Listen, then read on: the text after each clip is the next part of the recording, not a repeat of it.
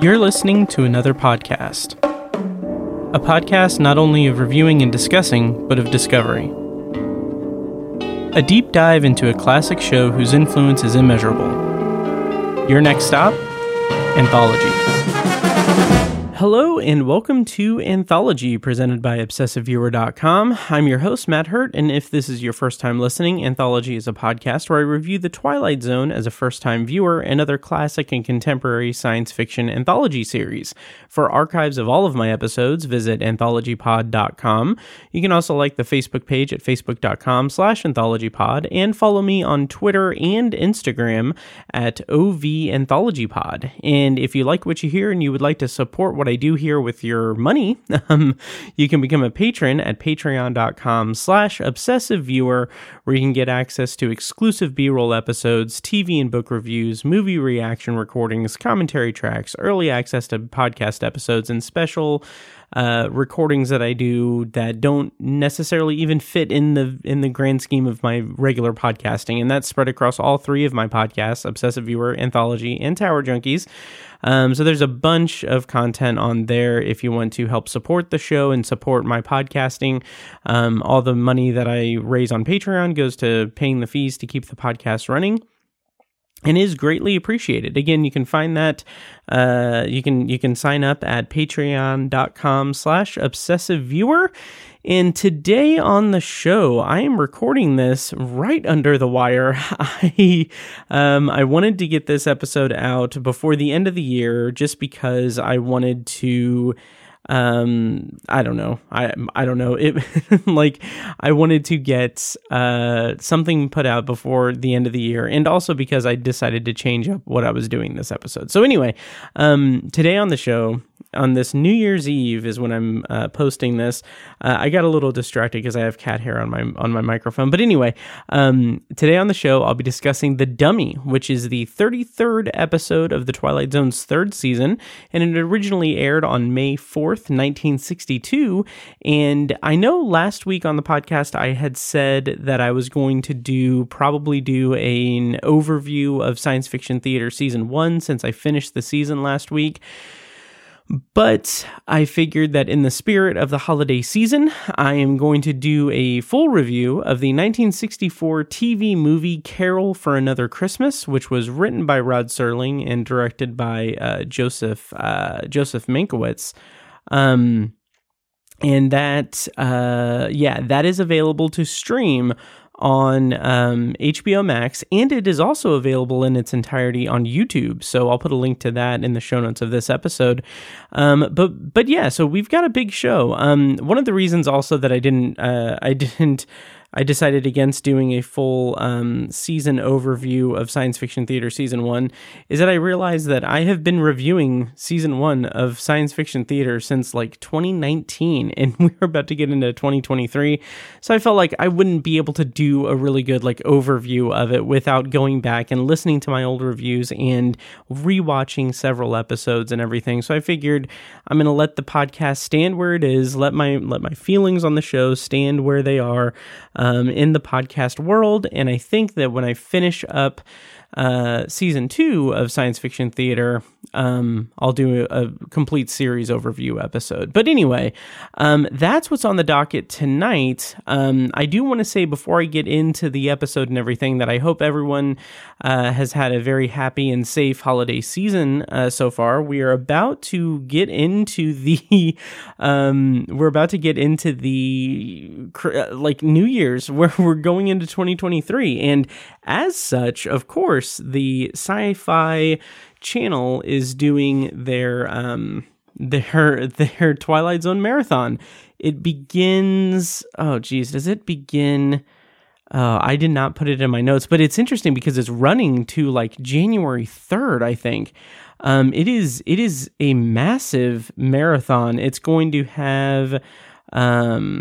What's interesting is that it's going to also have entries from several episodes from season 4, which is pretty interesting, is getting some conversation going, but also a few episodes from the 2019 CBS All Access Paramount Plus Jordan Peele Twilight Zone revival, which is pretty interesting. So anyway, okay, so I stalled for time. I went to thenightgallery.wordpress.com. So anyway, this is kind of funny because so I didn't realize this, but, the Twilight Zone marathon begins, I'm recording this December 30th at 10:38 p.m. The Twilight Zone marathon begins December 31st at 5 a.m. And it is going to run a total of, let's see, it's going to run to Tuesday, January 3rd, at 3:30 a.m. when it's going to show the final episode that is showing in the marathon, which is going to be I Sing the Body Electric. Now, the thing that kind of makes me kind of laugh about all of this is that I've never been able to do the marathon just because of the way that this podcast is structured, the way that I have forced myself to do a first-time viewer thing. I can't really watch the marathon because I don't want to see shows. I don't want to see episodes that I haven't seen unless I'm covering them for the podcast. So I've always avoided doing the marathon and everything, but this year I'm still avoiding it. I'm still going to not watch it. But this year what I did is I scheduled a whole bunch of tweets to go out with links to my reviews of the episodes as they're airing, with like little bits and pieces, just like saying like, oh, I liked this about this episode, here's my review. I liked this about that episode. I didn't really like this about that episode. Hear me talk about it on this episode. All of this stuff. So I went through the timeline, I went through the schedule, and I scheduled tweets for pretty much every episode that I have seen and covered, at least through to midnight tonight, or midnight tomorrow night. So at least the first day is covered. I'm going to be tweeting at OV Anthology Pod. These are all scheduled tweets that are going to go out and everything, so I'm not going to I don't know, it's not going to be a live tweet kind of thing, which I know a lot of Twilight Zone fans do that, which is very admirable, and something that I hope to do someday when I finally finish the Twilight Zone and everything. But those tweets are going to be going out beginning December 31st. By the time this episode, by the time you guys are listening to this episode, I will have tweeted all of this stuff because it's a very quick turnaround. But anyway, all that's to say, this marathon is going to be big. It's going to be fun. The 3 episodes from the 2019 series that they're showing are Meet in the Middle, The Wonderkind, and The Who of You, which I find interesting that those are the 3 that they're choosing. I liked them. The Wonderkind kind of grew on me, but I still hate that campaign song, and I think that it's also just a little bit too much. Like, it's a little bit too heightened and everything, but it has a pretty good payoff at the end.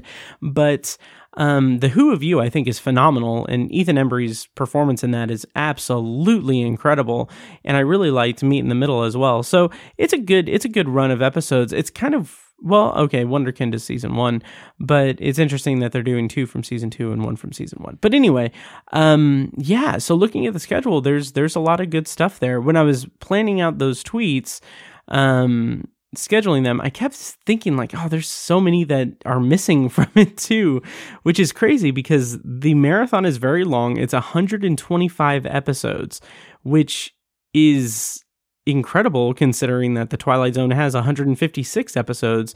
So that's really good for fans and everything. And we are also going to be getting 8 episodes from season 4, which obviously I can't watch any of those. But what I was thinking about doing is, I talked about this in a previous episode that I did when working from home a while ago. But I basically live tweeted this custom, this kind of custom Twilight Zone marathon that I had, because I just had a hard drive full of all the episodes that I've seen up to this point, and I had it on random, and I just played it on my TV. So that was my own kind of like Twilight Zone marathon. So I was thinking I might do something like that again maybe I'll do that. Maybe I'll do that Sunday for the first. Maybe I'll have my own little Twilight Zone marathon. But anyway, all that's to say, I have my tweets scheduled at least through December 31st into up to midnight. If I have time, I might schedule out some tweets tonight for the rest of the marathon, but we'll see. But I do hope that everyone listening enjoys the marathon and checks it out and everything. So, okay. Now to go into my segment from the world of fiction and science, where I talk about, I guess I'm already in it since I talked about the marathon, but basically some anecdotes and interesting factoids and like updates about stuff that I've watched and experienced in like science fiction and genre media, basically. And the first thing I want to bring up is that for Christmas, I received, my girlfriend gave me a copy of Night of the Living Dead on Criterion Blu-ray, which Night of the Living Dead is incredible. I absolutely adore that movie. It is something that when I have very fond memories of it, because that, like watching that, I can't remember the first time I saw Night of the Living Dead, but I think it was after I became very much enamored with zombie stories and everything. So to see where it kind of originated was very much like imprinted on me, like even more love for that. Like I remember setting aside an entire day, like Halloween 2010, when The Walking Dead was going to premiere, and I had the night off from work, so I spent the entire day just watching zombie movies leading up to the pilot episode, and I ordered pizza, and it was a lot of fun. But anyway, so Night of the Living Dead on Criterion on Blu-ray I had not owned yet.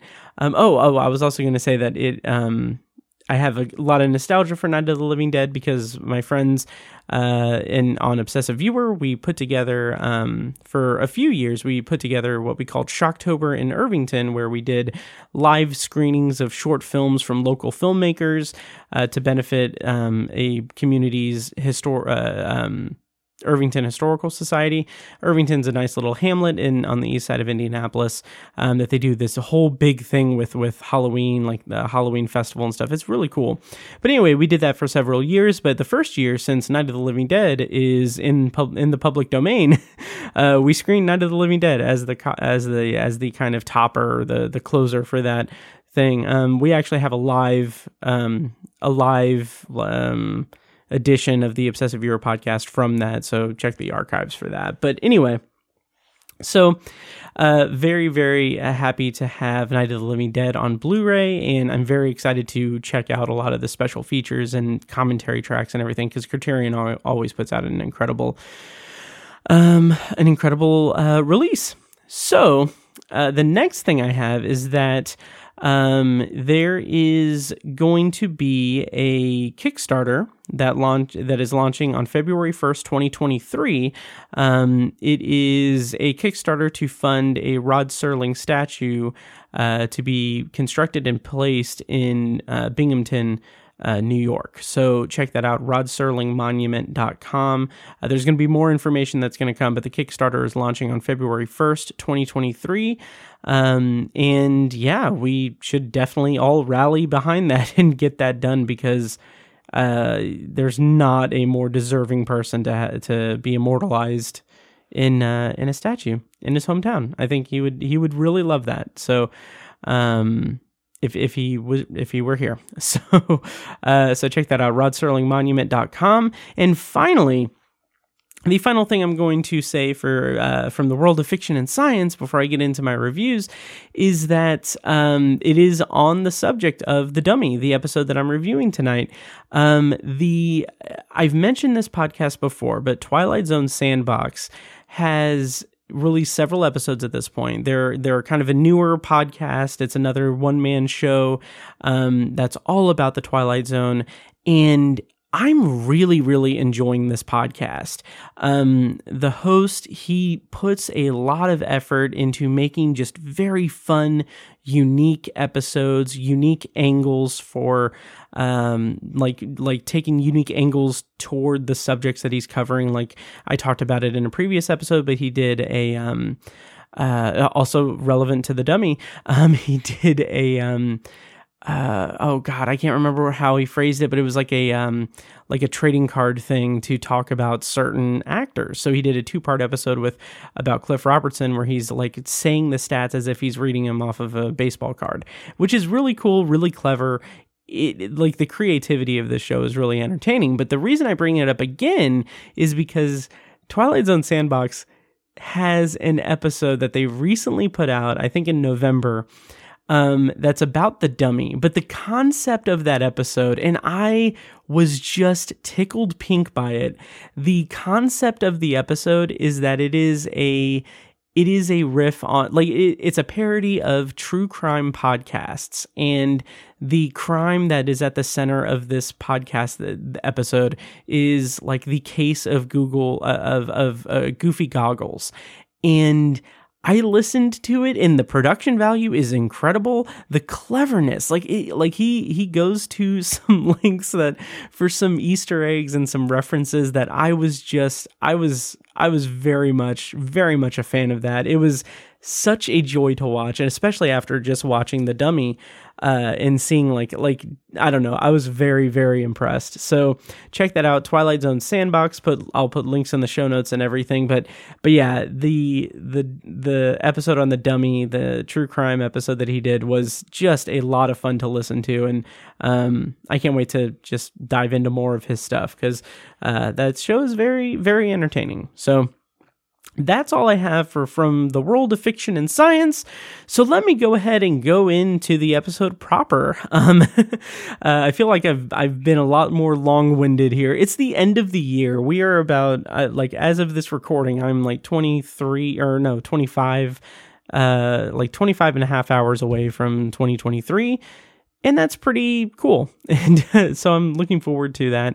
This is the last podcast episode that I'm recording in 2022. It's my 59th podcast episode that I'll be releasing in 2022. That's across all 3 of my podcasts. And then I have just over 100, I'm sure. Actually, I can tell you exactly how many right now. On Patreon, I have a total of, let's see. Okay, I have a total of, on Patreon, I've released 148 recordings across the 4 Patreon tiers. So it's been a very busy 2022, but anyway, you can check that out on the Obsessive Viewer next month when we do our year in review episode that we do every year. But anyway, let me go ahead and stop delaying this episode, and let me go into my review of The Dummy. And before I do that, of course, I'm going to say what I knew about this episode before I watched it. What I knew before going into this episode for the first time was that this is a fairly iconic episode about a ventriloquist dummy. And what I assumed was that it was a story about a dummy that comes to life and threatens people or even kills people. I think that my assumption was basically I basically got it, conflated it with Living Doll, which I think is in season 5, because I know that that's about a doll that wants to kill people or something. So I assumed that this was the case here. And I also assumed, and didn't do research to confirm this or not, but I assumed that it was probably the inspiration for the character of Slappy in the Goosebumps books and TV show, in particular the Night of the Living Dummy, because it has a very similar likeness, and it's very iconic for the Goosebumps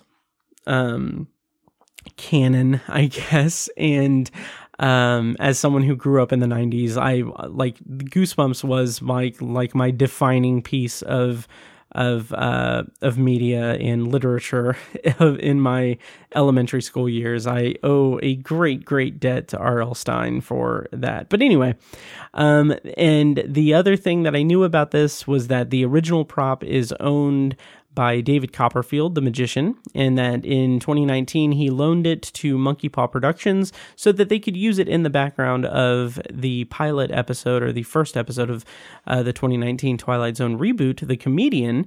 And in exchange for that, I talked about this in the episode and everything, my bonus review of it, but in exchange for that, they just needed to reference him by name they needed to reference him in the show. And so there is a part where Kumail Nanjiani says that he's like a fucked up David Copperfield or something.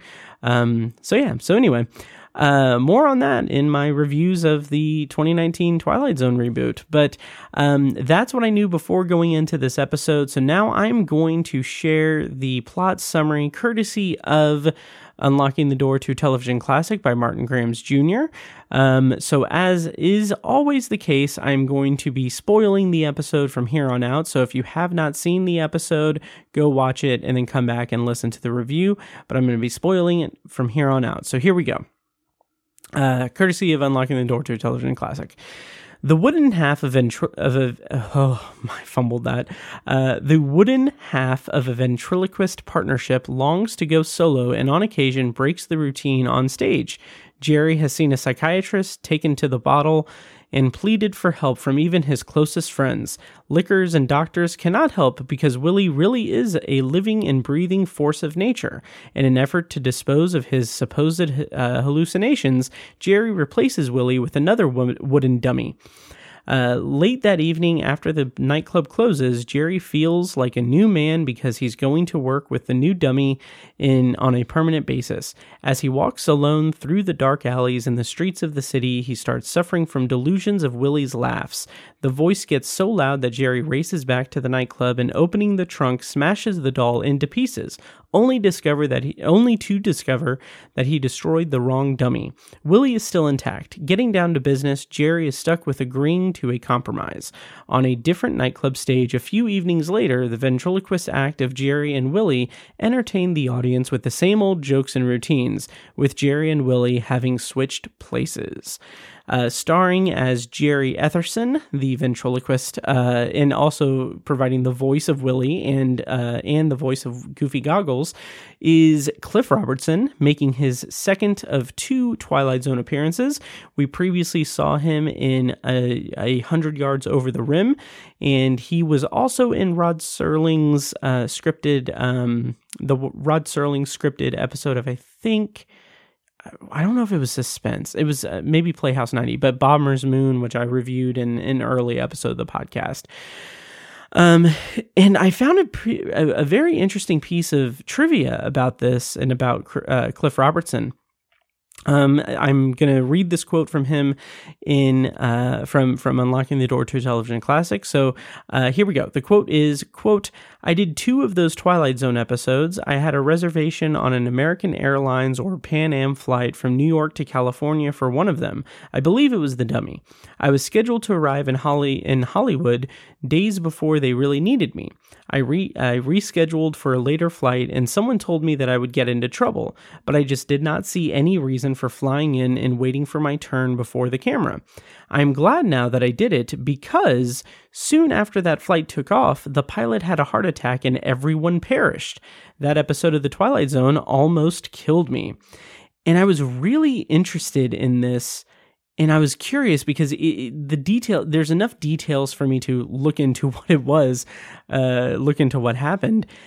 And sure enough, I found it. American Airlines Flight 1 was, and I'm reading this from Wikipedia now, was a domestic scheduled passenger flight from New York International, at the time Idlewild Airport, now JFK, to LA.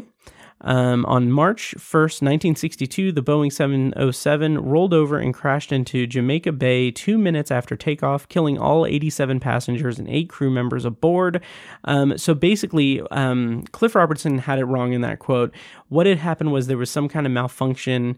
It's very technical. Like the Wikipedia page has a lot of information on it, and it's a lot of stuff that I just didn't really feel up to reading all of it. But there's about the obviously the federal investigation in it, and here was an interesting thing to kind of confirm the I guess confirm that Cliff Robertson was incorrect in that quote.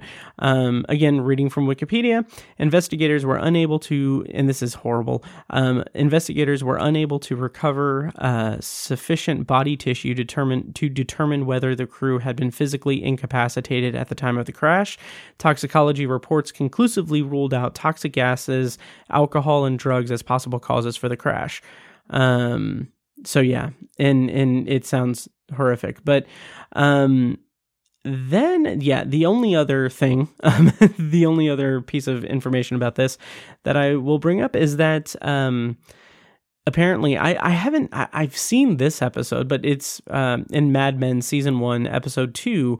The episode is actually titled Flight 1, and it's like the plot has this plane crash involved in it. The possibility of, I guess because the episode included them pitching to American Airlines, I think. I don't know, like before the crash. But anyway, it serves as a plot point in that episode of Mad Men. I wasn't really that into Mad Men. Maybe I'll give it another shot someday. But anyway, so that's an interesting piece of trivia about Cliff Robertson. Yeah, and this is him concluding his stint in the Twilight Zone. And co-starring in this episode as Frank, who plays Jerry's agent in the show, is Frank Sutton. This was his only episode of The Twilight Zone, and he didn't really have any other collaborations with Serling, or he didn't appear in any of Serling's other works or anything. However, I kept thinking, I recognize him from somewhere, and it took me just looking up his IMDb, obviously, but I immediately thought, okay, he played Sergeant Carter in Gomer Pyle USMC. Growing up, my dad was a huge fan of Gomer Pyle and Andy Griffith and everything. My dad, both my parents were in the Marines, and so anything that included or involved the Marines was something that was on rotation a lot at home. But yeah, but Frank Sutton played Sergeant Carter, and that's a notable role of his. And then the next person in the cast is George Murdoch, who plays Willie as the ventriloquist version of him at the end. This was his only episode of The Twilight Zone. However, he did appear in the pilot episode of Night Gallery in 1969 in the segment Escape Route, which I forgot to mention in my From the World of Fiction and Science. In addition to getting Night of the Living Dead on Blu-ray, I actually got the first 2 seasons of Night Gallery on Blu-ray as well. So I'm very excited to dig into those. I'm thinking that I might do some Patreon exclusive stuff next year. Don't hold me to that. Don't if you are itching for me to cover Night Gallery, do not sign up for the Patreon until you know that I'm covering Night Gallery, please. But yeah, that's something I'm thinking about, but I've got a lot of irons in the fire on Patreon. But anyway, yeah, that is the only thing else related to Rod Serling that George Murdoch was in. And then playing Georgie, the nightclub manager, is John Harmon, and this was his first of 2 Twilight Zone episodes. Next we'll see from him is an appearance in season 4 in the episode Of Late I Think of Cliffordville. And then finally, rounding out the cast as Noreen is Sandra Warner. This is her second of 2 Twilight Zone episodes. We previously saw her in A Nice Place to Visit. And I don't really have anything else about her, although I will say that she, sadly enough, she passed away back in March of this year. Yeah. So writer for this episode was Rod Serling, and it was based on a story by Lee Polk, who was a viewer of The Twilight Zone, who worked at a New York City news station, like an affiliate station. and he had basically just submitted a story idea about a ventriloquist dummy coming to life and improvising on stage. So Serling ended up buying the rights and wrote the teleplay himself. So that's where that credit comes from and everything. And then rounding out the cast and crew, the talent rundown for the dummy is director Abner Biberman, which this is interesting because we're deep in the Twilight Zone at this point, and this is his first stint as director of 4 Twilight Zone episodes he's gonna direct. So that's really interesting that kind of this relatively late in the game, we've got a new repeat director making his first run at it this late in the game, relatively late. But anyway, next we'll see from him is season 4's The Incredible World of Horace Ford, and other notable credits include a one episode that he directed of The Outer Limits, season 1, episode 8, The Human Factor, that was directed in 1963. Also, shameless plug, check out the Outer Limits podcast, Victor Gamboa's show. It's fantastic, and he's a great guy. So, elsewhere for Abner Biberman, or Bieberman, I'm not sure how he pronounced it, or pronounces it, I don't know if he's still alive or not. He was also an actor that had, throughout his career, he had 56 acting credits, and one of his most notable roles I could find was a role as Louie in His Girl Friday, which is a movie that I have never seen, but I really want to because I am a fan of the romantic comedy, and that is on the docket for my that's on my syllabus for my education in romantic comedies, I guess. So, now that we have run down the talent for the dummy, let me go into my review of this episode, and I'll just start at the beginning, like I always do. So, we see, this is probably the easiest way to open this episode, is just with a stage act of a ventriloquist act.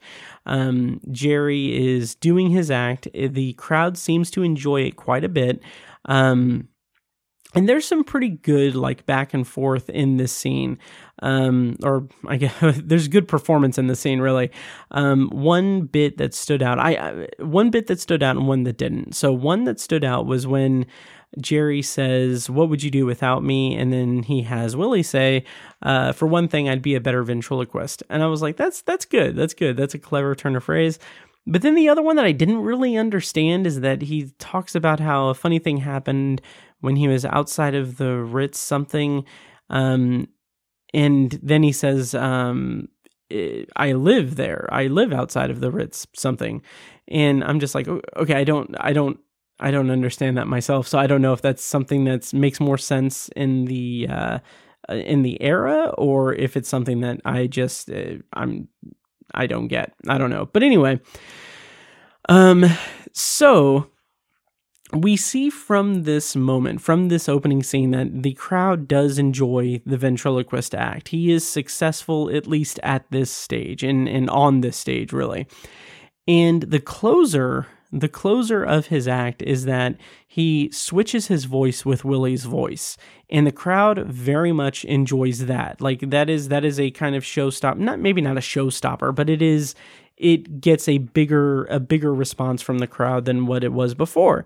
And I love the foreshadowing of that, because that is just such a clean way to just foreshadow the surprise ending.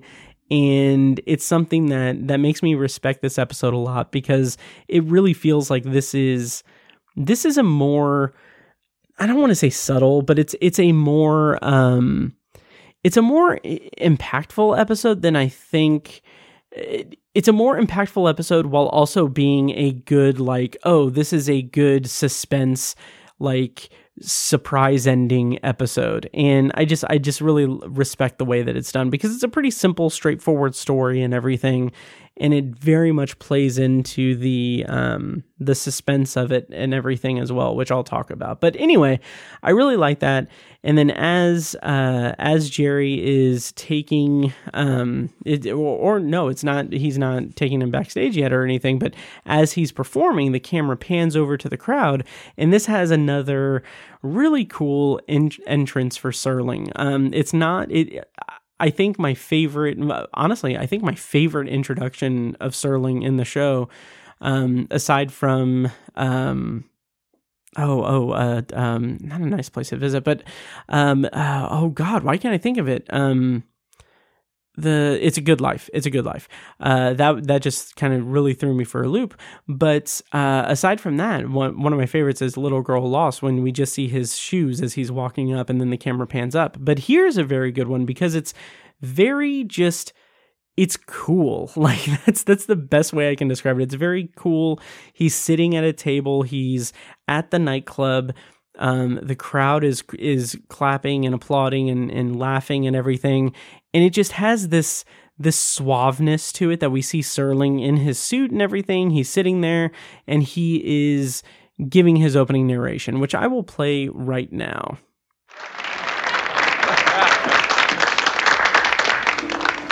You're watching a ventriloquist named Jerry Etherson, a voice thrower par excellence. His alter ego sitting atop his lap is a brass stick of kindling with the sobriquet Willie.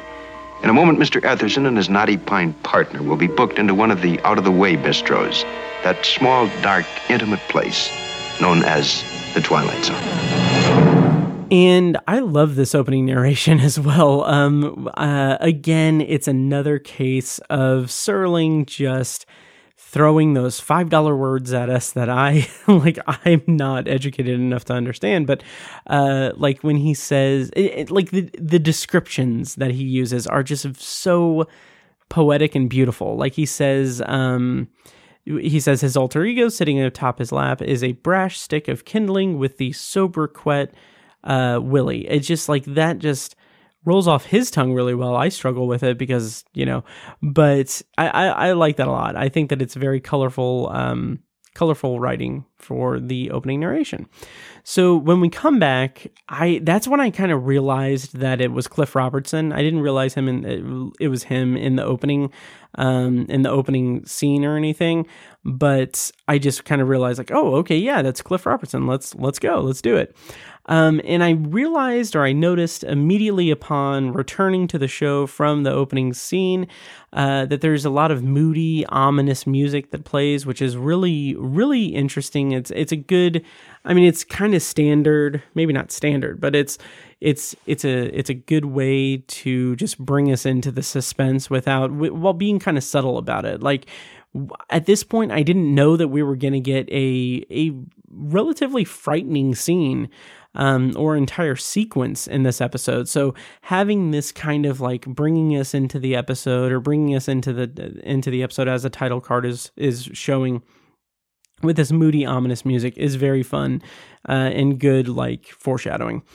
So, this threw me for a loop because I 100% for a very long time thought that this episode was going to be about the ventriloquist dummy coming to life and killing people. And then we see Jerry. He's closing his act. He's leaving. He keeps coming back. He comes back a couple times on stage and says like, oh, hey, you can do this or whatever, or like, we'll be back later or whatever. And then he has Willie say, oh, I'm being kidnapped. And like, that's really fun and interesting. And then we see Jerry react to Willie biting him. And I found that to be, like in that moment, I thought like, wait a second, it made me rethink everything because I thought that this was going to lead, like it was going to be a case where it was going to be revealed to us that Willie is already alive and that the kind of whole Twilight Zone element is already established in Jerry's life and that Jerry has been keeping this ventriloquist dummy hostage for his act. That's not at all what the episode is at all. And I really like the way that the way the actual episode goes, plays out and everything. Honestly, I think that like, there's no qualms with it, and I find that there's a lot of meat on the bone here, but I also kind of lament the fact that it's not that, because I think it would be kind of interesting to see, to go in progress of this person that's exploiting this object, that's this enchanted object that against its will. I think that would be an interesting thing. But anyway, Jerry is then backstage with Willie. He looks at the bite mark on his finger and then looks at Willie, which again, like, I love the silence of this moment, of this room, and also the way that the set decoration and the lighting and the cinematography, the way that very subtly establishes sort of a, not place of comfort in the scene, but a familiarity with the scene. So what I mean by that is that it establishes it as a well-lit room, really. And then when we come back to it later in the episode, it's completely dark, it's ominous, it's scary, it's creepy. So I really like how this episode is building toward that by just showing us this really fairly innocuous room with this magic thing in it. So I just like that as a bit of kind of visual foreshadowing for us, or setting up a big payoff at the end. So in this moment, though, there's a lot of silence, and it's building up this supernatural element, I believe. And we see Willie looking at Jerry through the mirror, and then Jerry turns around, and Willie's head is pointed in the opposite direction. And I love that because Jerry is alone. Like, we're going to get a scene here in a moment where Frank comes in and they're talking about what's going on with Jerry. And I love that the show does not have Willie interact with other people, or it doesn't have Willie show himself. It's kind of like a Toy Story kind of thing. But I love that there's a plausible deniability in the script that leaves it to the idea up until the end that maybe this is all in Jerry's head. Maybe he is, mentally unstable, and maybe the doctors are right. I love that there's that plausible deniability in it and everything. So anyway, then Frank comes in, and he starts complimenting the act, and he talks about he talks about how he can be better and everything. And then he also, I should mention, he also spins Willie's head around, and Jerry just panics and tells him to stop and everything. That's when Frank switches gears, and he berates Jerry for drinking and says that like, you promised that you would only drink soda, you wouldn't drink, alcohol or anything. And that leads Frank to just completely admonish Jerry. He tells him that Jerry could be a star, but the alcohol is keeping him from success. And even now, the alcoholism, the alcohol consumption and everything is endangering what he even has now. The success that he has now is endangered by the fact that he keeps getting drunk and keeps blowing off these performances and everything. But it's really interesting because then Jerry says that he has to drink. Like, he has to drink to cope with the threat of the dummy.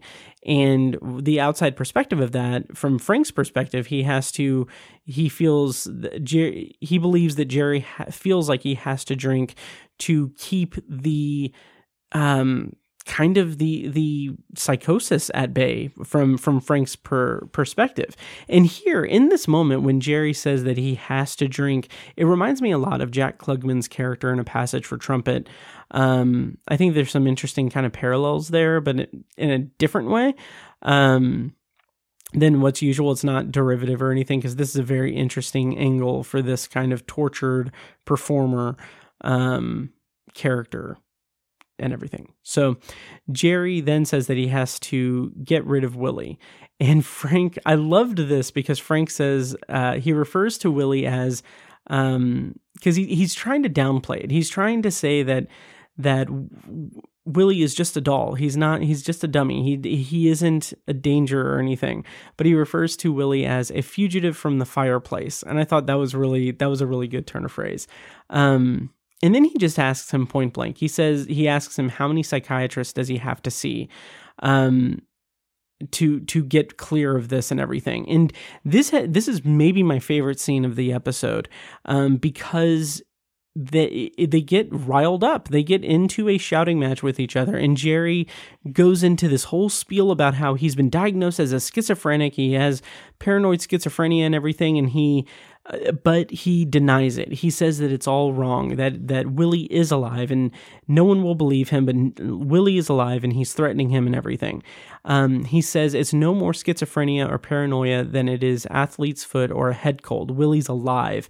And I loved that, because the commitment, the conviction in Cliff Robertson's line read of those, his performance in that moment is just so, like, you can tell in that moment that this is a character who is at the end of his rope. He is very much desperate to be clear of what's ailing him, and you don't even necessarily blame Frank at all for not believing him, for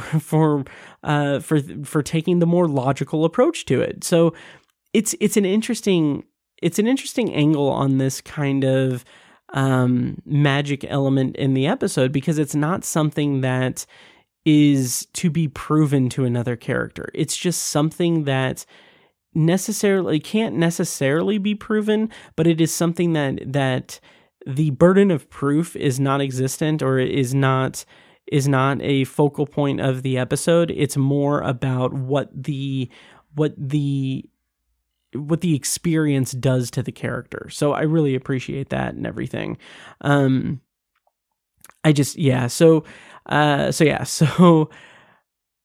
at this point, I kind of wondered if it was going to lead to the episode being about whether or not it's true or not, whether or not it's delusion or if it's magic. I was very curious how it was going to play out, and I'll spoil the review right now. I really liked where it headed, and I have a lot of thoughts about that at the end of this episode. So anyway, Frank gets very agitated and shoves Willie in Jerry's face and tells him that it's just a doll, it's not alive. And at this moment, I was so excited for myself, because I'm an idiot, but not an idiot, but I was very excited for myself, because I thought, like, oh, okay. Oh, I think I'm picking up what is being put down in this episode right now, because when Frank shoves Willie into Jerry's face, Willie's eyes are like they're looking to his right, I think, right at Frank's face.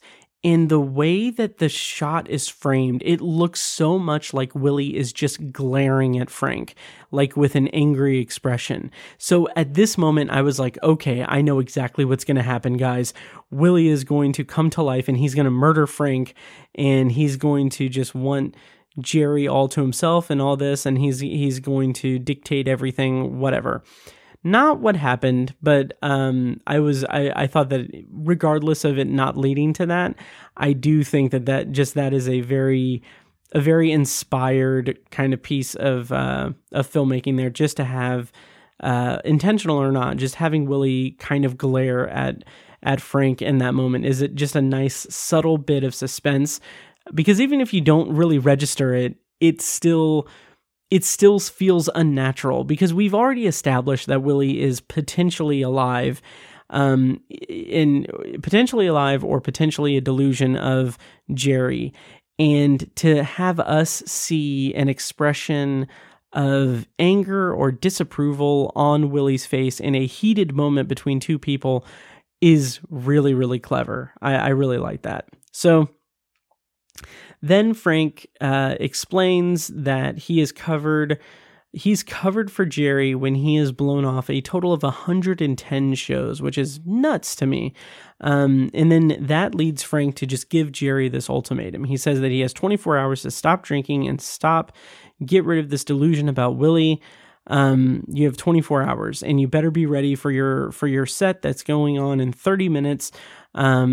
You need to, because Jerry wants to blow it off. He wants it to be canceled. So Frank says, like, I'm not covering for you anymore. Like, this is one performance I'm not going to cover for you. So it doesn't matter what you do, go out there and perform. And so Jerry picks up Goofy Goggles, the other dummy, And he says he comes to the conclusion that the answer to his problem is to develop a whole other routine with this other dummy. And then that's how he can escape Willie. And so Frank kind of seems a little bit, I don't know. He seems very, very skeptical about that, because Frank or Jerry only has like 30 minutes before a show to come up with a whole new routine. So Frank leaves just on a note of, I'm not going to cover for you anymore. This is the last, I'm not covering for you. Be on stage in 30 minutes. So then the scene kind of winds down with Jerry alone in the room with Willie and Goofy Goggles, and he's working with Goofy Goggles, and he comes up with a bit that will be kind of the opening bit for the performance. And he kind of reassures himself. He looks at Goofy Goggles and he says, like, yeah, this is going to work. We're going to work. This is definitely going to work for us. And so Jerry then sets down to close out the act. He sets down Goofy Goggles and sees Willie sitting on the couch.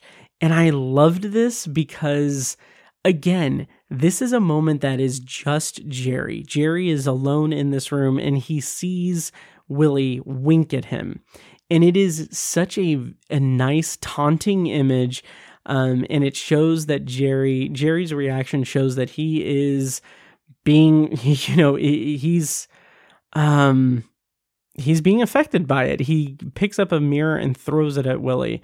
I love it. I just love that, the isolation of Jerry having no one to turn to.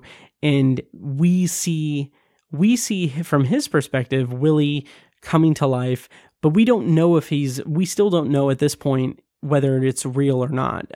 So this level of Jerry being isolated and alone and experiencing these crazy things with Willie helps preserve the magic and mystery of the episode throughout it. So yeah. So then we get an act break, and when we come back, we get this scene that I kind of feel like this scene and the scene with Frank and Georgie are I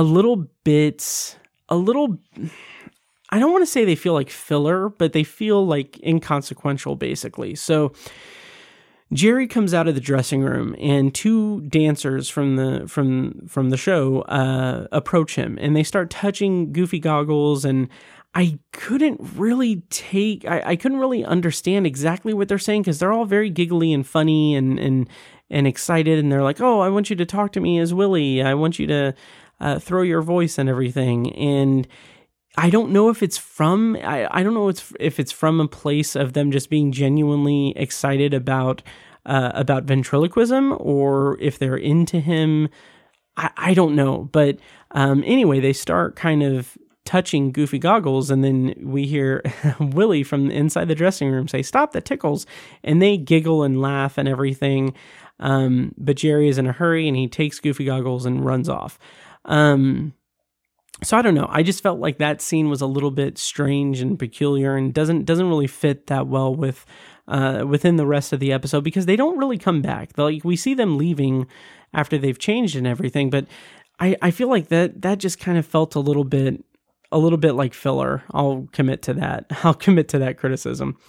So then we get Jerry and Goofy Goggles on the stage giving their first performance together, and it's a hoot. Like, the crowd seems to be liking it a lot, and I do appreciate that that Jerry is going straight for the eyeglasses angle. Like, it's very much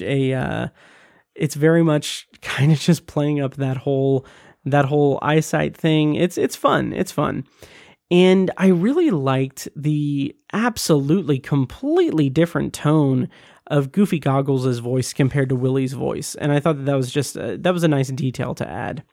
So then we next get another scene that I feel is slightly, I'll walk this back, and I won't say that it's filler. I won't say that it's even ill-fitting, because I do think that this scene between Frank and Georgie, the nightclub owner, at the bar, that they're talking about Jerry and Jerry's act, I do think that this serves quite a bit of importance in the episode, and I'll explain that in a bit. But basically, Georgie tells Frank that, ventriloquist acts are boring and tired. He says that, if you've seen one, you've seen them all. And then he also says that he doesn't understand why Jerry never socializes with guests or the other performers or staff. He never comes out to have a drink. He just goes to his dressing room and comes back and goes on stage. He's very isolated and alone. And Frank says that Jerry just hasn't been well recently and that this is the first night he's been out in a month or so. So then Georgie then tells Frank that he needs to have Jerry come out and bring the dummy out to chat with the guests and everything. He needs to be more social.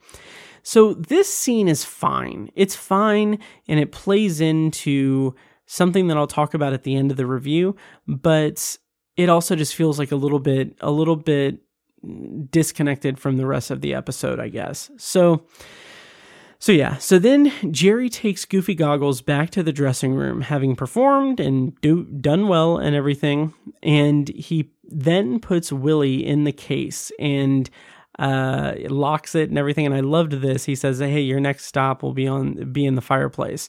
I just thought that was great. So then, as he's getting ready to leave, Frank comes in and says that he's been looking for him, and that Georgie said that he wanted Jerry to mix it up with the audience and everything. And I really liked this because Jerry says that he's a ventriloquist, not a shill, which I thought was kind of interesting because it does seem to be a pretty big ask of Georgie, I guess, but it also just seems to reinforce this idea that Jerry is very much, I don't even want to say that he's comfortable with his station at the club. He's comfortable with where he is in terms of performance and everything, but he is someone who, I'll say this, he's not someone who seems comfortable with where he is, more as much as he feels like he is a performer who is stuck very, very, very deeply in a rut. And that is something that I find interesting, and maybe it's something that I'm kind of putting into the episode that's not fully there, but the way that Frank earlier in the episode says that he believes that Jerry could be great, but the alcohol is affecting his abilities and everything, the fact that Jerry is in this rut and Jerry is someone who is not branching out, he's not schmoozing the other performers or the guests or anything, he's just doing his sets and getting paid. And I think that there's a level of level of subtext to that comes into play at the end of the episode, I think. But Frank then drops the bombshell to Jerry and says that he's resigning from the club. He's no longer going to be Jerry's agent. And basically, in no uncertain terms, he says that being Jerry's agent has been exhausting, and that's why he's leaving. And he can't keep up with the stress of being his agent. And at this moment, Jerry doubles down and reasserts the idea that Willie is actually alive. And he says kind of in a last ditch effort sort of way, in last bit of desperation even, he says that Willie speaks when he doesn't speak, and he tells jokes that he's never heard before. And so then he says that he is going to fly out of there, and he names a few places that might be different and everything. He thinks that a change of location will cure him of his ills. And Frank, very surprisingly tenderly, says that it'll all be the same. No matter where he goes, Willie will always be around, and he needs to stay here and confront his issues and fix things here and now, because if he runs, it's only going to follow him. It's not going to change. So then the scene ends and Jerry leaves, and as he's leaving, he addresses the doorman, who I didn't put him in the talent rundown, but he does appear, I think, in a segment from the 80s Twilight Zone. But as he's leaving, he then hears Willie's voice in his head, and it is so creepy the way that the voice sounds. I'm gonna try to imitate it. It's not gonna work, but he says, "You're not gonna leave me in the stuffy old trunk, are ya?"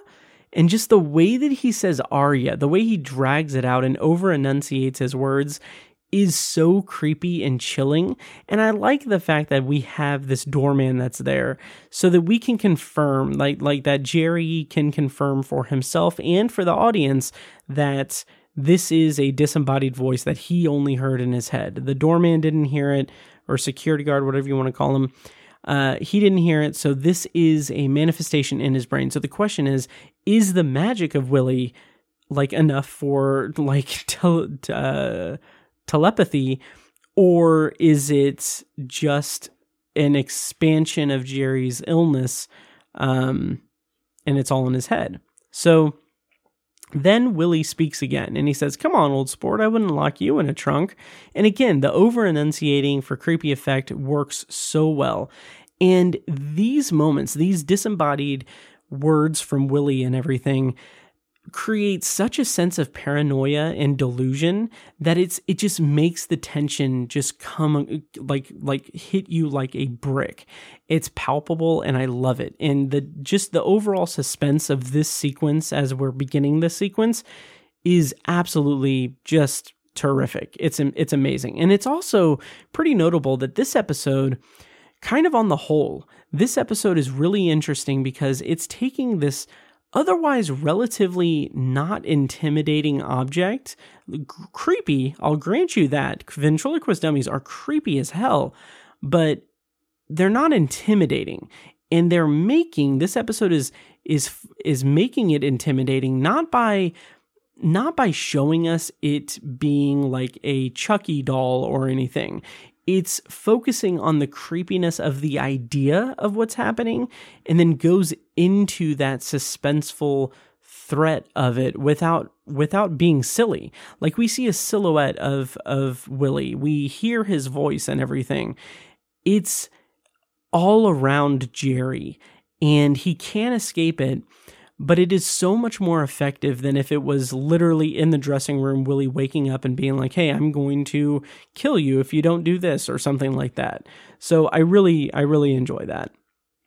And so then as Jerry is slowly getting more and more frantic, the dancers exit, having changed for the night, and they wish Jerry a good night. And just this like innocuous scene, it serves to set up the scene with Doreen that's coming up, but it also really helps amplify that level of isolation that Jerry feels, because he can't say anything. He can't ask for help, because the situation that he's in is absolutely absurd.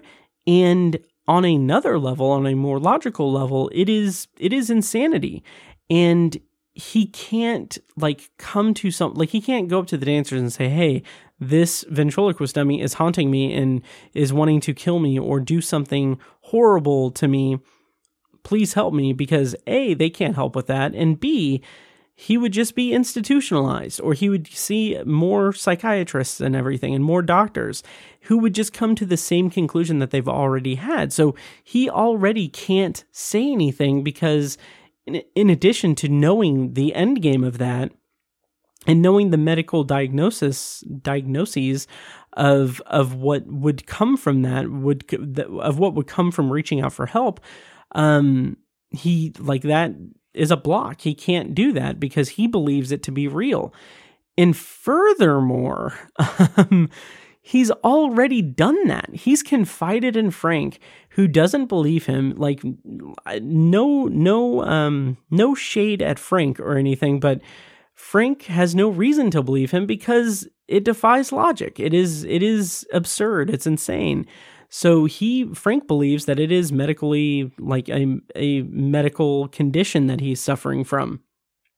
So you get this subtle sense of just pure isolation that Jerry feels. And it kind of reminds me in some respects to The Jungle earlier this season, a more confined version of that.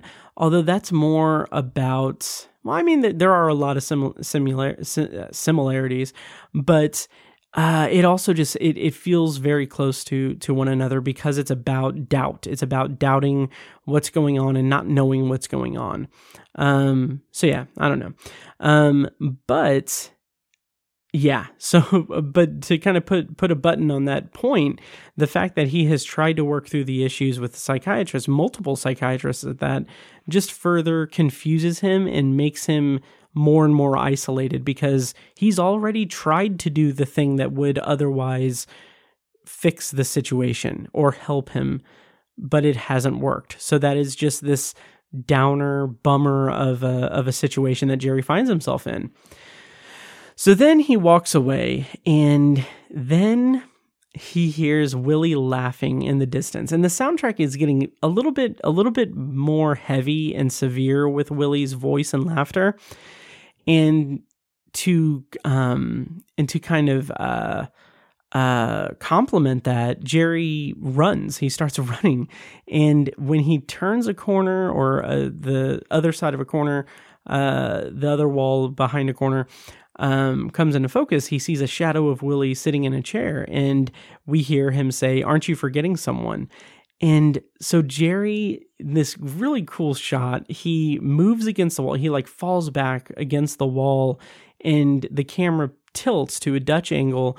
And that is just such an interesting compliment to the distant echoing voice of Willie that's now almost overloading the soundtrack. All of it is working together to be this just enormously ominous, creepy set, or creepy experience, this creepy moment, with this overall very threatening tone from the disembodied voice of this possessed ventriloquist dummy. I don't know if you'd necessarily say possessed, but you know what I mean.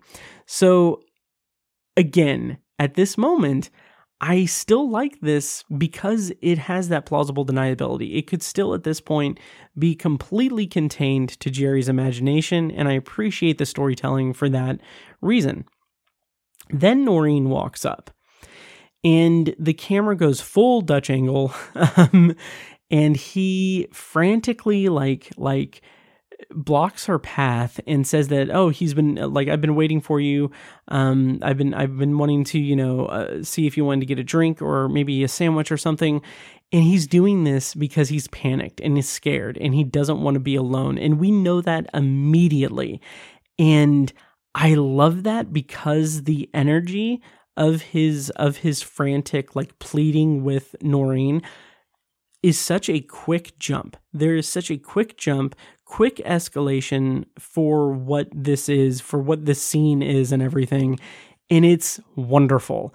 And as he's frantically pleading with her, she runs away. Like, she breaks free of his grasp and runs away. And I love that, because this is where we're reaching that kind of crescendo of the suspense, and it's working really well. And then, like, even then, at this point, this stuff is like, the escalation of the tension and everything is phenomenal, because it's all leading toward a great finale. And having this in such a short burst, like, this could have been part of the actual climax of the episode, but instead it continues building by having even louder music, even more aggressive Dutch angles, and in even louder, a louder sound of Willie's voice laughing in Jerry's head as Jerry runs back to the stage and then back to the dressing room. It's just really cool. And then when he gets to the dressing room, it's really incredible set design and production value, because again, we're in that Dutch angle land, and there's the loud voices of Willie and this more bombastic and boisterous music that's kind of really, really putting the tension at its apex. And alongside all of that is the fact that the dressing room is completely empty and dark. It is very dark. We can't see anything in the dressing room, and I think that that's fantastic, because that adds like the cherry on top of the creepy, suspenseful horror tension of this moment, and it's a blast. It's fantastic. So in Jerry's frantic moments, he unlocks the case and he goes to destroy Willie. But when he does, he looks down and he sees a pair of broken glasses, which feels like it's a really nice kind of fun like callback, intentional or not, I'm not sure, to, of course, Time Enough at Last in season 1. And so he actually destroyed Goofy Goggles and not Willie. And so in this moment, I thought, okay, now all he has is Willie, but like I thought that that's what the show was going for in this moment. But instead, what the show does is it has him look at the glasses in shock and say, wrong one. How could I have gotten the wrong one? And then that's when we see Willie on the couch going full Willie, saying, hey, maybe you need glasses. And then Willie just starts full on talking to Jerry, taunting him with the eyesight bits from Goofy Goggles. And Jerry then asks him, like, how can you be real? And Willie says that he made him what he is today. Jerry gave him life, and like he gave him life, and he's the reason why he is who he is, what he is. And then he says, I hope you're satisfied, from the song of the same name, which I thought was interesting. Yeah, I don't know. But that's when I started thinking like, okay, maybe this episode is a metaphor about art and giving yourself to performance, or maybe the pursuit of fame, but maybe not. How like working a crowd imbues an object with life that can control the performer. I don't know, but I'll get more into that after the closing narration. But we end on this wonderful moment that is super creepy, where we are now in Kansas City as an MC is introducing Jerry and Willie to the stage, and we have like the camera is on the backs of Willie and Jerry, and as they're doing their set, the camera pans over and we see that Jerry's face has transformed into Willie's, and now he is the dummy and Willie is the ventriloquist. And I thought that was just delightful, fantastic. And then we get our closing narration from Rod Serling, which I will play right now. Well, anyway, I met this broad coming down the street. It was a broad street. What's known in the parlance of the times as the old switcheroo. We were walking along from boss together. to blockhead, and a few uneasy lessons. And if you're given to night clubbing on occasion, check this act. It's called Willie and Jerry. And they generally are booked into some of the clubs along the Gray Night Way, known as the Twilight Zone. So I think that there is a ton of stuff to mine from this episode, and I was pretty impressed by it because I was not expecting it to have as much depth as it does. And I don't know necessarily if this is necessarily the intended read to have of it, or if this is just me extrapolating a theme from it. But basically, I think that there may be a read of this episode that involves someone giving themselves to an act, a performance that they do. And I kind of feel like maybe it's more along the lines of it being a one-note act, like Jerry is a ventriloquist, a style of entertainment that is seen as one note, like hence the club owner saying, if you've seen one, you've seen them all. So what's holding him back, this is kind of my pet theory for this episode, is that what's holding him back from being the star that Frank sees in him is the haunting of the dummy, which is the haunting of a relatively mediocre type of performance. And that drives him to alcohol and a sense of self-destruction that ultimately leads to just complete mania and to the old switcheroo, which I take to be a metaphor for Jerry just being confined forever in this state of performance and not being able to, not being willing or able to rise through that to a more successful tier of success. And I can kind of see that as being like, meaning that Jerry is like the whole point of the episode and Jerry's experience is that Jerry is buckling under the pressure to become a bigger success. and maybe Willie haunting him is a metaphor for the fear that Jerry feels about the prospect of doing something different or something bigger and maybe not attaining the success that Frank sees in him. I don't know. But in any case, the ultimate end of Jerry is a bummer because his downfall is that he succumbs to the middling success of his ventriloquism. And he's an entertainer who has chosen to stay at a certain level, but the actual episode, the end of the episode, is about the death of aspiration. So Jerry is giving himself to Willie and trapping himself in this moderately successful level with no hope of achieving any further success. And I find that to be pretty interesting, as that's my interesting read of the episode. And I kind of think that maybe if there was a little bit more with Jerry talking about how he wanted to be more successful and just can't now, maybe that would have worked a little bit better for me. But for the most part, everything else works really well for me. So that's my review of The Dummy. And I have a couple of pieces of trivia before I get into my bonus review. I'm going to read this. I think this is from IMDb. The dummy Willie was created by American ventriloquist supplies maker Revilla Petty, while the dummy scene at the end was created by English builder Len Insel. Willie is in the private collection of magician David Copperfield, as I said before. And also, the next piece of trivia I have is that Rod Serling's reference in the closing narration to the Great Night the Gray Night Way, is a play on words on the common nickname for Broadway, which is apparently Great White Way, which I hadn't known. And then I just imagine this being like the end credits of the episode, and the kind of credit screen saying, Willie will return in Caesar and Me, because the ventriloquist dummy in this episode was later reused in the episode Caesar and Me, which I know nothing about, but it is going to be in the that episode is going to air during the marathon this year. So there's that.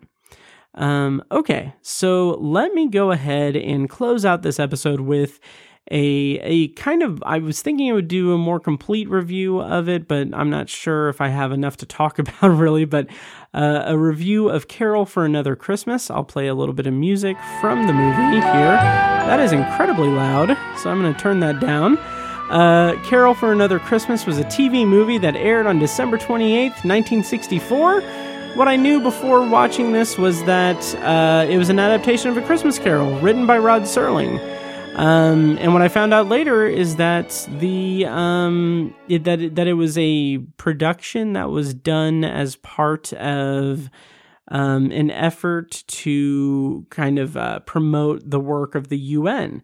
I'll talk more about that in trivia and everything, but I have the plot summary courtesy of Wikipedia. I'm not going to read the whole, I mean, it's multiple pages. Basically, I'll read the first paragraph. So, or the first few sentences. So, on Christmas Eve, Daniel Grudge, a rich American industrialist, sits alone in a dark room of his mansion.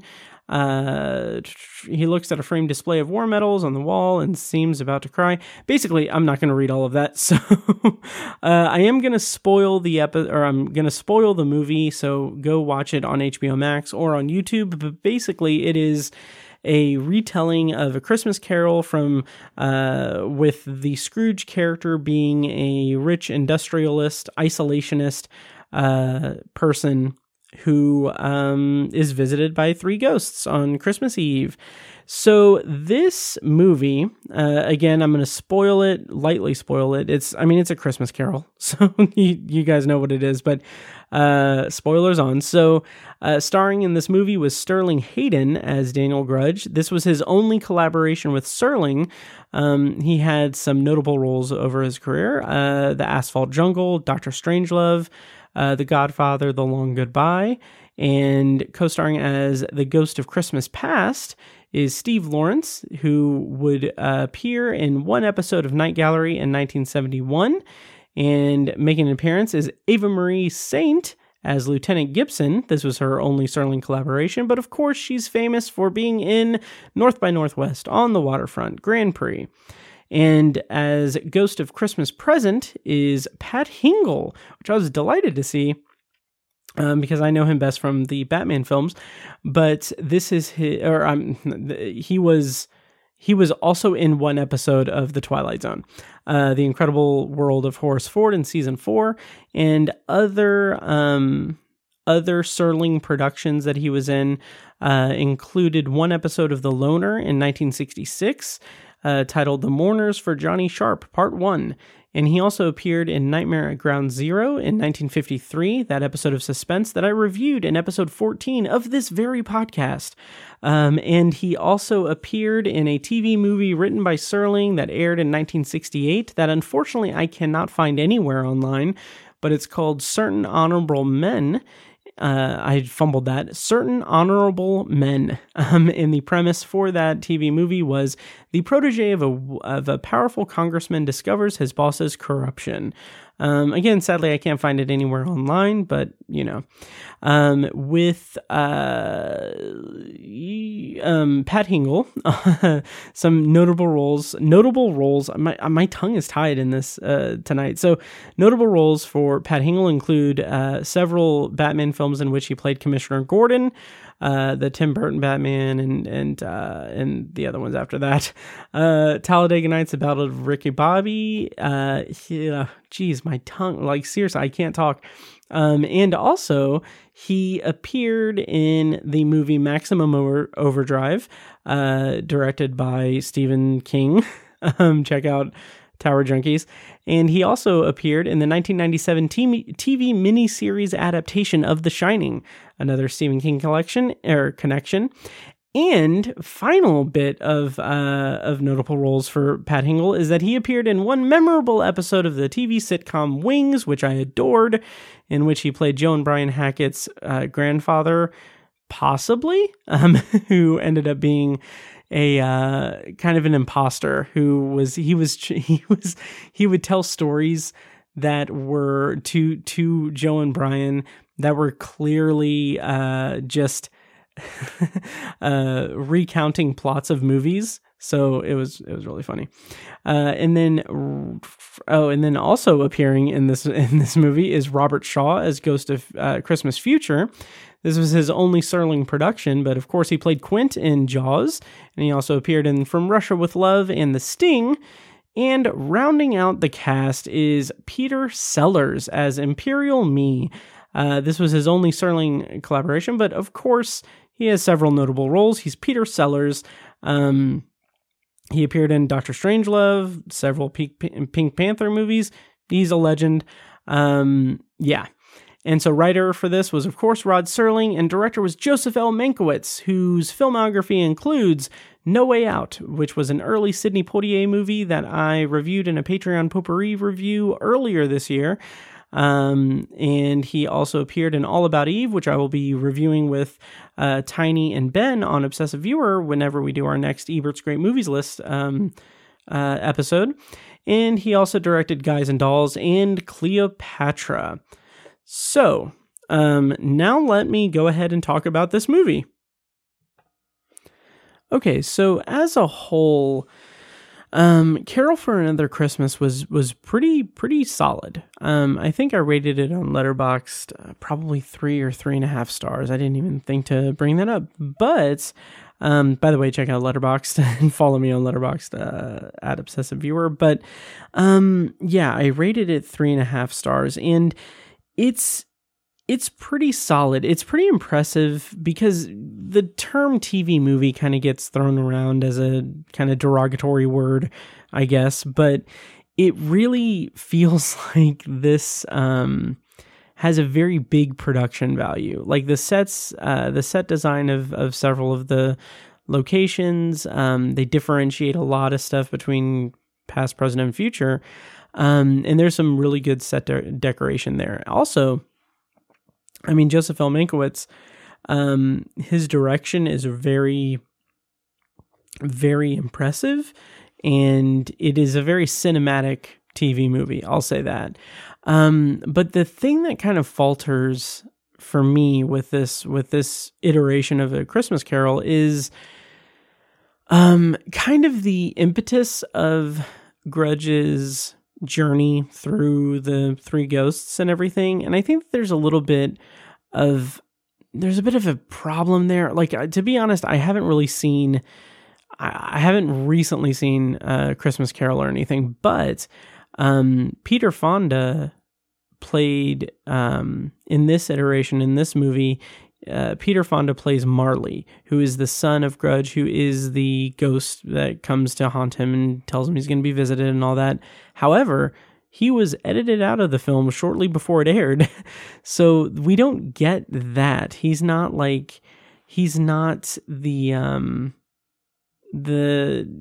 he's very different. So Marley is silent and not, like I'm reading from the trivia, not portrayed as the suffering spirit doomed to wander the earth with his chains or anything. He's just there. We see a couple of shots of him, a reflection in a window and him sitting at a table, and we see this giant portrait of him as well. So he's not as big of an influence in the movie or anything, and I think that that's to the detriment of the film, because it does really feel like it is a bit of a leap for Grudge to kind of go through this journey and then come out the other side a changed person. And that's kind of a bummer, because I feel like that's a weakness of, to be honest, the writing, and that's a bummer. So yeah, that's a shame. But the actual segments where he's speaking to the ghosts of Christmas Past, Present, and Future, they're all pretty solid. The Ghost of Christmas Future has a scene with an extended sequence with Peter Sellers as this very just flamboyant and boisterous leader in a world leader in a post-apocalyptic wasteland, anarchy, and it is very, very big. It's a good performance by Peter Sellers, but it is haunting and scary and creepy. But yeah, so there's that. I'm falling into me going into different things, not going in order or anything, but I will say that the Ghost of Christmas Present, was not the most interesting to me. Well, no, it was. I think that's the one where they go to, where Ava Marie Saint, I think it's a flashback, or I don't know, but they go to the site of Hiroshima, and it's a wasteland. It looks a lot like Time Enough at Last, honestly. But Grudge is kind of just shown like the after effects of the atomic bomb. And it's described to the character and it's described to us, so we don't see much except for the destruction all around, but the description is very horrific and scary and heartbreaking. And then finally, or at the beginning, the Ghost of Christmas Past is an interesting segment where he's telling Grudge about the wars and about like the history of mankind and how humanity has created this machine to where we send young men off to war to die at the age of 18. And that's why I should have said this at the beginning, but this was funded by the Tulsen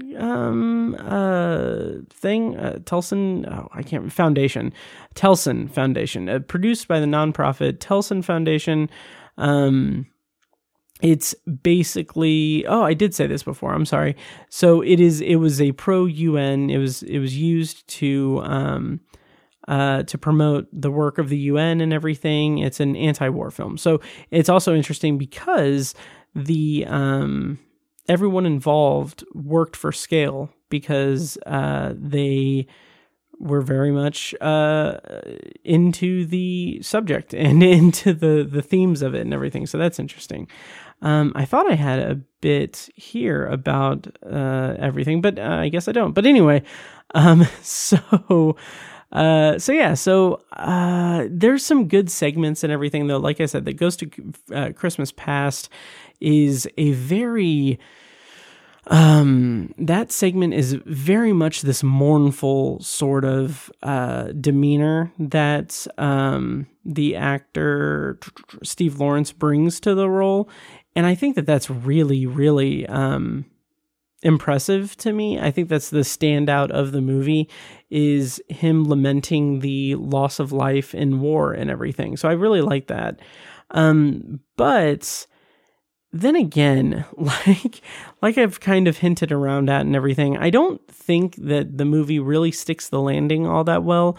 When we come back to the present, and it's after Grudge has been visited by the ghosts of Christmas past, present, and future, he has turned over a new leaf. He knows that, he should be more involved and he shouldn't be so grudgy and stuff. It just doesn't connect. Like, it doesn't have that catharsis that the script really needs it to have. And that's kind of a bummer for me because it doesn't really work all that well. But for the most part, it's a very well done movie, especially for a TV movie. It was one of, I think, 6 planned TV movies to promote the UN. Let me see what I can dig up here. Carol for Another Christmas, because I thought I had it in my notes, but I guess I don't. But let's see. But it was originally planned for several ones. Oh, also, I forgot to mention that Oh God, I just completely lost it. What did I forget to mention? That the level, that's what I was going to say. I'm so sorry. So it was originally intended to only be shown once on TV on December 28th, 1964. And then it was gone for like a very long time. It wasn't screened anywhere or anything until, let's see. So here we go. I'm going to read this from Wikipedia. Following its initial ABC broadcast, Carol for Another Christmas was not rebroadcast for nearly 5 decades. During that time, the film was not commercially available, although it could be seen at the Paley Center for Media in New York and Los Angeles, and the UCLA Film and Television Archive in Los Angeles. So, let's see. After 48 years, Carol for Another Christmas was finally rebroadcast when TCM, Turner Classic Movies, telecast it on December 16th, 2012. And then since then, TCM has aired the film annually in December, and now it's available, of course, on HBO Max. But it hasn't been released on, at least as of 2015, hasn't been released on home video or DVD or anything like that.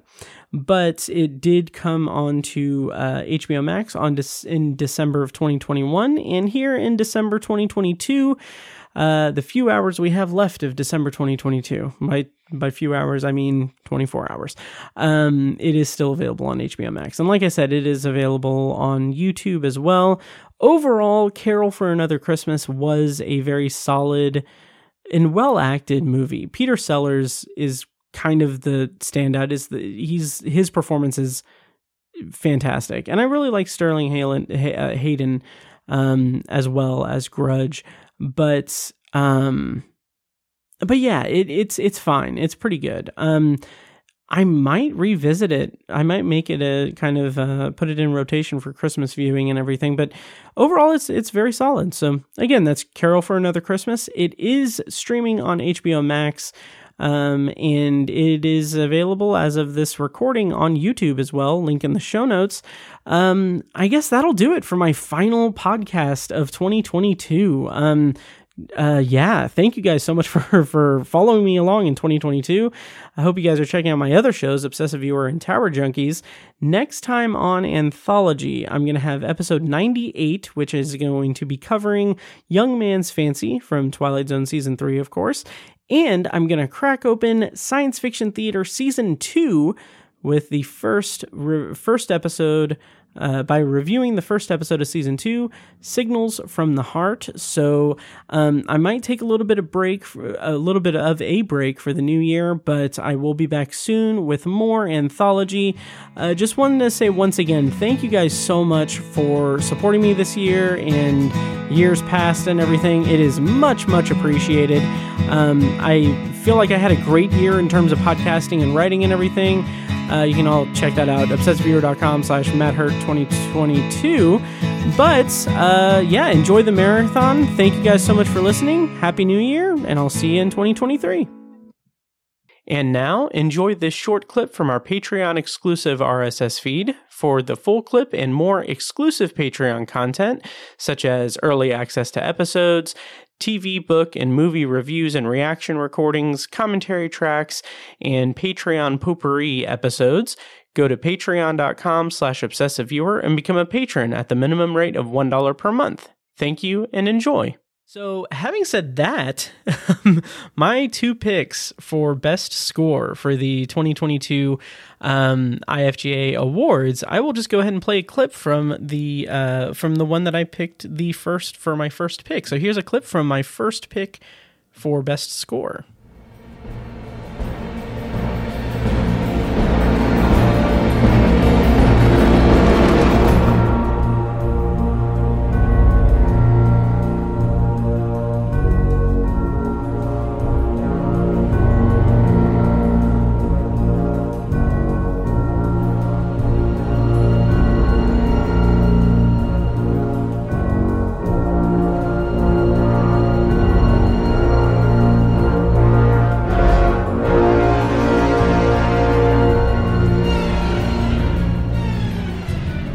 And it's, of course, Michael Giacchino's score for The Batman, which I loved The Batman. I really did. And the more I think about Michael Giacchino, and I'm a huge, huge fan of Michael Giacchino's work. I mean, from his work in several Pixar movies, as well as, obviously, the big one for me is Lost. I have said numerous times in the past that he just has a direct channel to my emotional core with his music. And The Batman is really interesting to me because I was talking to my friend Sam about this, that basically it's so interesting to me that Michael Giacchino was able to make the score for The Batman so unique and interesting to itself when it's in the shadow of so many other scores for Batman. This podcast was edited and produced by Matt Hurt and presented by ObsessiveViewer.com. You can find links to all of our shows at obsessiveviewer.com/podcasts.